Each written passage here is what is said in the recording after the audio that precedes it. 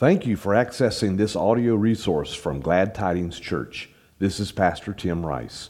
I hope you enjoy the message and receive some benefit from it. If you do, please let us know. Send your comments to info@gladtidings.church. Now, here's this week's message.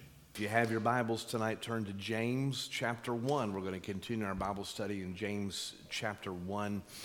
And we're going to read tonight. We're going to continue in James chapter 1 by reading verses 5 through 8. All right?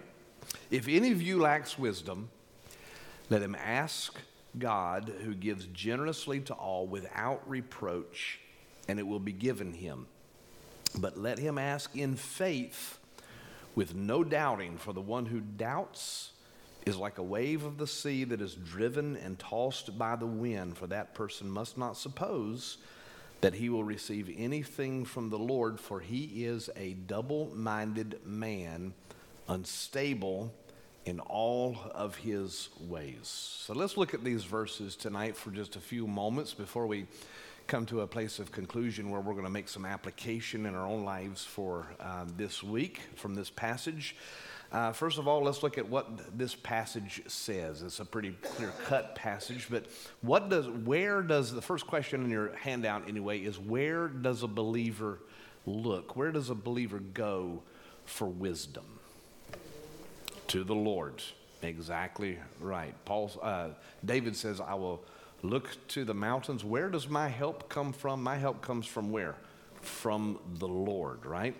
And so the appropriate place for a believer to look for wisdom is to the Lord. Now that's important because there's a lot of different places that we could look, and that in fact that we do look sometimes, right? And it's not that those other sources are evil or bad in themselves, but for true wisdom, the believer goes to the Lord, as opposed to what are some other sources of wisdom or that people look to in the world? Anybody want to say it? Friends, okay. So a lot of people turn to friends. What's wrong with looking to friends for wisdom? That's exactly right. If you got good friends, they might give you good advice, and thankfully they do, right? And so we all know people who will give us good advice, but sometimes they might mess you up. That's exactly right. Even well-intentioned friends can give you well-intentioned advice, but it may not be what the Lord wants you to do. Amen. So they may be telling you what they think is good for you. They may be telling you something that worked in their life, but it's no substitute for what the Lord says to you. So yeah, friends can mess you up. What are some other sources of wisdom that people look to? A modern date that goes to the internet. Yeah, that's exactly right. They might Google it, right, and say, I'm going to find out all of that I can about this particular thing. And what's wrong with going to the internet? The what?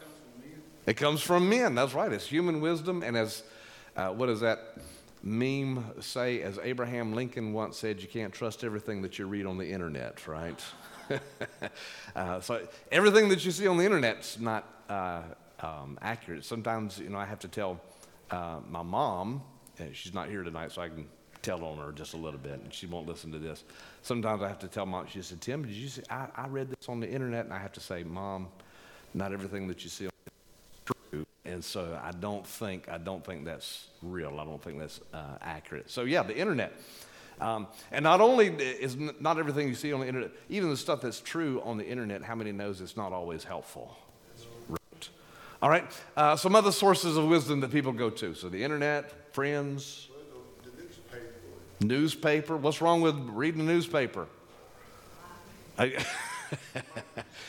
It will discourage you, won't it, Harold? That's exactly right. Okay, well, these are some good examples. There's other examples as well. TV, Dr. Phil or Oprah or whatever, So there are a lot of different sources of wisdom or information that the world turns to, and there's all kinds of problems. And again, I'm not saying that all of those sources are necessarily evil, that they're bad in themselves. They might have some good to them, but those sources of information are, at the best, they are what? They are imperfect, right? Whereas we as believers, we have a wonderful privilege that God has said that we can come to Him and find wisdom. Amen? So why would we turn to imperfect sources of information or wisdom when we have the perfect source of wisdom, God Himself? And God says that we can come to Him and ask for wisdom. So the proper place for us as Christians to go for wisdom is to God. God is the only reliable source of truth and wisdom. The Bible says that we can't even look into ourselves because we can't trust ourselves. Jeremiah says that the human heart is what? Desperately wicked. So, when the world tells you just do what your heart says, I want to say, no, don't do what the Bible says. Don't do what your heart says, because your heart is wicked and it's deceitful. Just like friends will lead you astray, sometimes your own heart can lead you astray. You can't even trust your own heart and your own thoughts and your own intentions. You have to go to the Lord. And what is the greatest source, the most practical source of God's truth for our lives? It's His Word, right? It's the Word of God. This is the most reliable source of truth that we have as believers. This is the most reliable source of wisdom that we have, is right here. It's God's Word. So we, as believers, we turn to God. We turn to His Word for wisdom in any and every situation that we find ourselves. So James says that if we lack wisdom, if we need wisdom, we go to God, and He gives us wisdom. And the next question is this: how does God give wisdom to those who ask?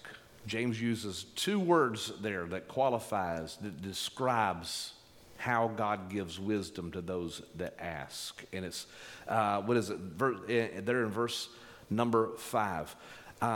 If any of you lacks wisdom, let him ask God, who gives generously to all without reproach, and it will be given to him. So let's talk about those two words.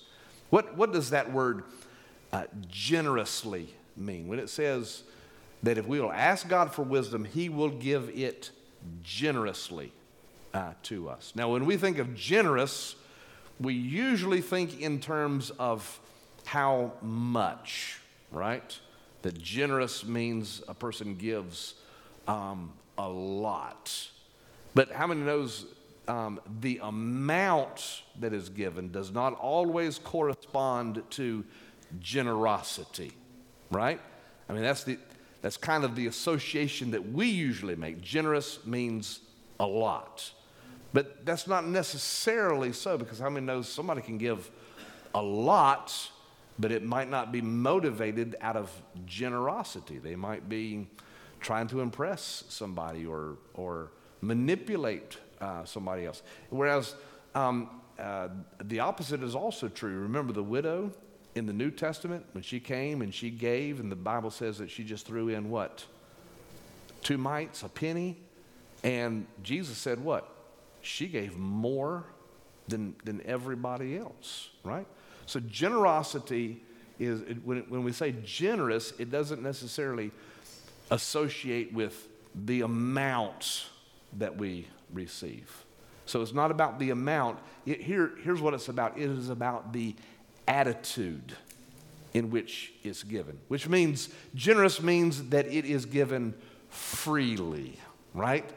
And it does sometimes mean abundantly, but it's an abundance that comes out of a generous heart, a willing heart, a heart that is ready to give. And aren't you glad that we serve a generous God that when we lack wisdom, when we need wisdom, we can come to him and ask, and he doesn't give to us reluctantly, but he gives to us generously. Willingly, God gives us the wisdom that we ask for.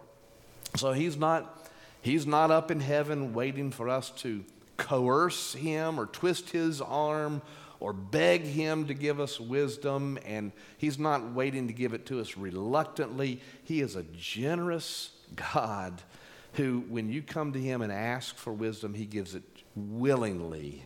He has wisdom to give. All right, so that's what generously means. What does it mean that God gives wisdom without reproach? It means that he gives wisdom without respect to who you are or what you have done. You don't have to earn his grace. You don't have to deserve it. You don't have to say, well, I'm important, I deserve it, I need it. No, God gives it generously. He gives wisdom willingly, and he gives it without regard to who you are or what you may have done. God is a generous God. He is a gracious God. And when we as his children lack wisdom, we can come to him because he is the only reliable source of wisdom, and know that he'll give us the wisdom that we need. But James says something else here about wisdom, and that's the third question. What may hinder? So God gives wisdom willingly. He gives it without reproach, but there is something that can hinder our ability to receive the wisdom that we ask for. And what is that? Doubt. Yeah. So James says, if any of you lacks wisdom, let him ask of God. He gives generously to all without reproach, without regarding who you are. It will be given to him. But let him ask in faith, with no doubting, for the one who doubts is like a wave of the sea that is driven and tossed by the wind. For that person, the person who doubts, must not suppose that he will receive anything from the Lord, because he is a double-minded man, unstable in all of his ways. So doubt is the one thing that can hinder our ability to receive wisdom from God when we ask him for wisdom. So we must ask in faith. Now, the book of Hebrews addresses that and says, whoever prays and comes to God must believe, must have faith, must believe that God is, and that God is a rewarder of those that diligently seek him. So what is James talking about that we must ask in faith? He means that when we come to God and ask for wisdom, we must believe that he is a generous God, that he will give us the wisdom that we lack, the wisdom that we need, that he'll give it to us irregardless of who we are. He's no respecter of persons. And we must believe that when we ask, that he will reward us if we diligently seek him, that he has answers to the problems that we face. He has information to help us. He has wisdom that will aid us in our situation. So we must ask in faith. We must not be, as James describes it here, that double-minded man. So let's move on to the next section. What does it mean? What does double-minded mean? What is it? Say it again. Insincere. That's a good way of putting it. Insincere. Anybody else? Back and forth. That's good. I looked it up today, and one of the words that it used to describe a double-mindedness was a wavering mind. Back and forth. One moment here, but it's insincere, because the next moment it's over here. One moment you're thinking this way, and the next moment you're... In fact, James gives us the perfect illustration of what a double-minded man is. He says that man is like a wave on the sea that is tossed by the wind. What does a wave do? A wave is up and down, up and down, up. How many have known people like that before? Up and down and up and down. So a double-minded person is a person whose mind wavers in their thoughts. Wavers. Now, it's very important that we remember who James is writing this to, because he is talking to a specific set of people. Remember, he's talking to a people who are undergoing what? Trials and persecution. And so he is saying, in your trials and persecutions, if you're lacking wisdom, ask of God, and he will answer you. He'll give you wisdom. But don't be unstable. Remember, we talked about this last week. He said that we must remain what? Steadfast and unmovable. Because if we allow the trials that we're going through to move us in our mind and our emotions up and down and up, then we're going to lack the faith that we need to receive the wisdom from God that he has promised to us in the situation that we're going through. So being double-minded means that we are wavering in our thoughts, wavering in our attention, and our faith must be steadfast. And do you remember what we talked about last week? That being steadfast means that our minds need to be fixed on who? Jesus Christ. That's right, that our faith must remain focused on Jesus Christ. That's what James is talking about, that our minds must remain unmoved by the circumstances that we're in, the troubles that we're facing, the adversity that we're going through. We can't allow our emotions to help make us be up one moment, down the next moment. Our minds must be fixed on Jesus Christ and on his promises in our life. So the next question is how do our experiences, how can they teach us the kind of wisdom that God desires for us? Well, I've heard it said before that experience is the best teacher. You ever heard that saying before? Experience is the best teacher. There's only one problem with that, and that is experience is a good teacher, but it doesn't necessarily mean that it teaches you good things, right? Experience is a good teacher, but how many knows sometimes experience can teach you bad lessons if you're not paying attention to the right lesson, right? So I've known people that have had bad experiences and they've learned bad lessons from those experiences, right? They've done something and they've said, well, I'll never do that again.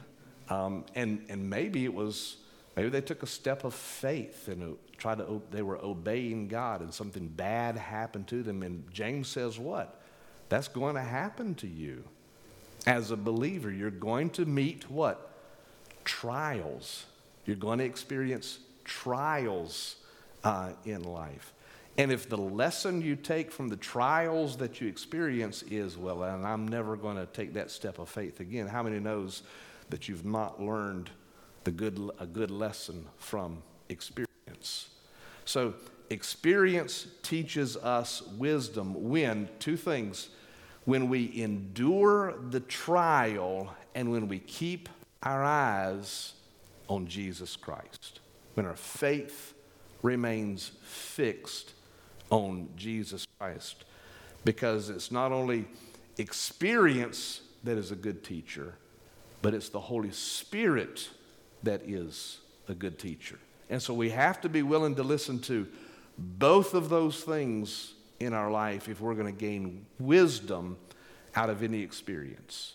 If you're going to gain wisdom from the trials that you're going through, number one, you have to be willing to endure the trial, remain steadfast, unmoved by that trial. Don't allow it to manipulate your emotions up and down, up and down. And then number two, you have to remain focused on Jesus Christ so that you learn the right lessons. Because it's not experience that is the best teacher. The best teacher is the Holy Spirit. The best teacher is the Word of God. An experience can be a good teacher, and it can teach you good things if you're listening to the right teacher, if you're listening to the right voice, which is the Holy Spirit.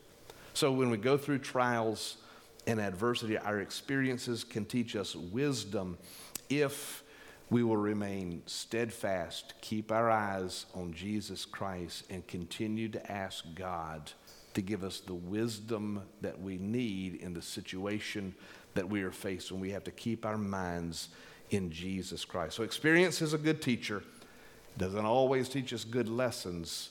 We have to rely on the Holy Spirit to teach us the lessons that He desires for us to have. So here's the application point. I want you to think about this for just a couple of minutes tonight before we pray. What is it in your life? Where are you currently maybe experiencing some anxiety in your life? Maybe some trouble, some trial, some adversity that you're going through is doing this with your emotions. Maybe one moment you're up, next moment you're down. One moment you're feeling okay, the next moment you're worried about the situation. Is there some trial or trouble or situation in your life that is causing anxiety in your life? Well, God's Word says that all we have to do is we go to the Lord and we ask for wisdom. What kind of wisdom do we need in moments like that? We need the wisdom that says, God, what are you trying to teach me in this situation? God, what is it that you want me? How do you want me to respond? God, what do you want me to do? What are you doing in my life in this situation? And as we talked about last week, most often what God is doing is He's glorifying Jesus Christ in your life.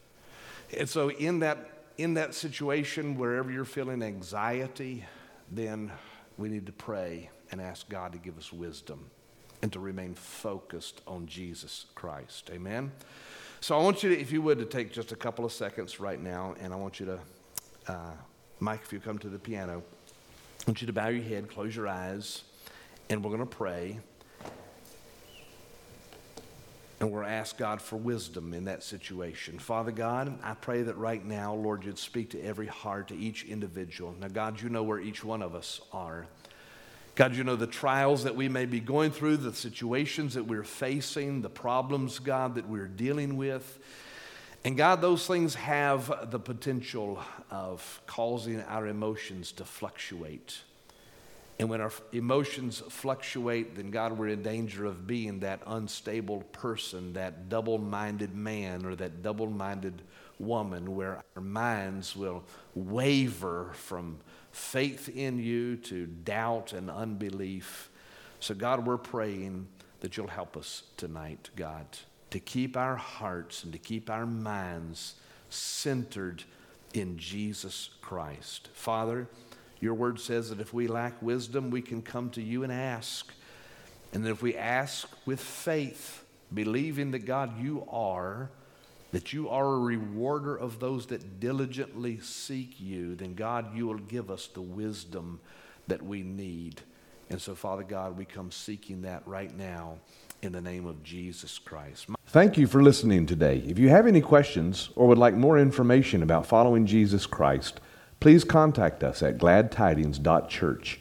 If you live near Dunn, North Carolina, please consider visiting our church on Sunday mornings at 10:30. You can also download our church app in the iTunes or Google Play App Store and receive updates and notifications. You may use the app to make a financial gift to help support our ministry. God bless you.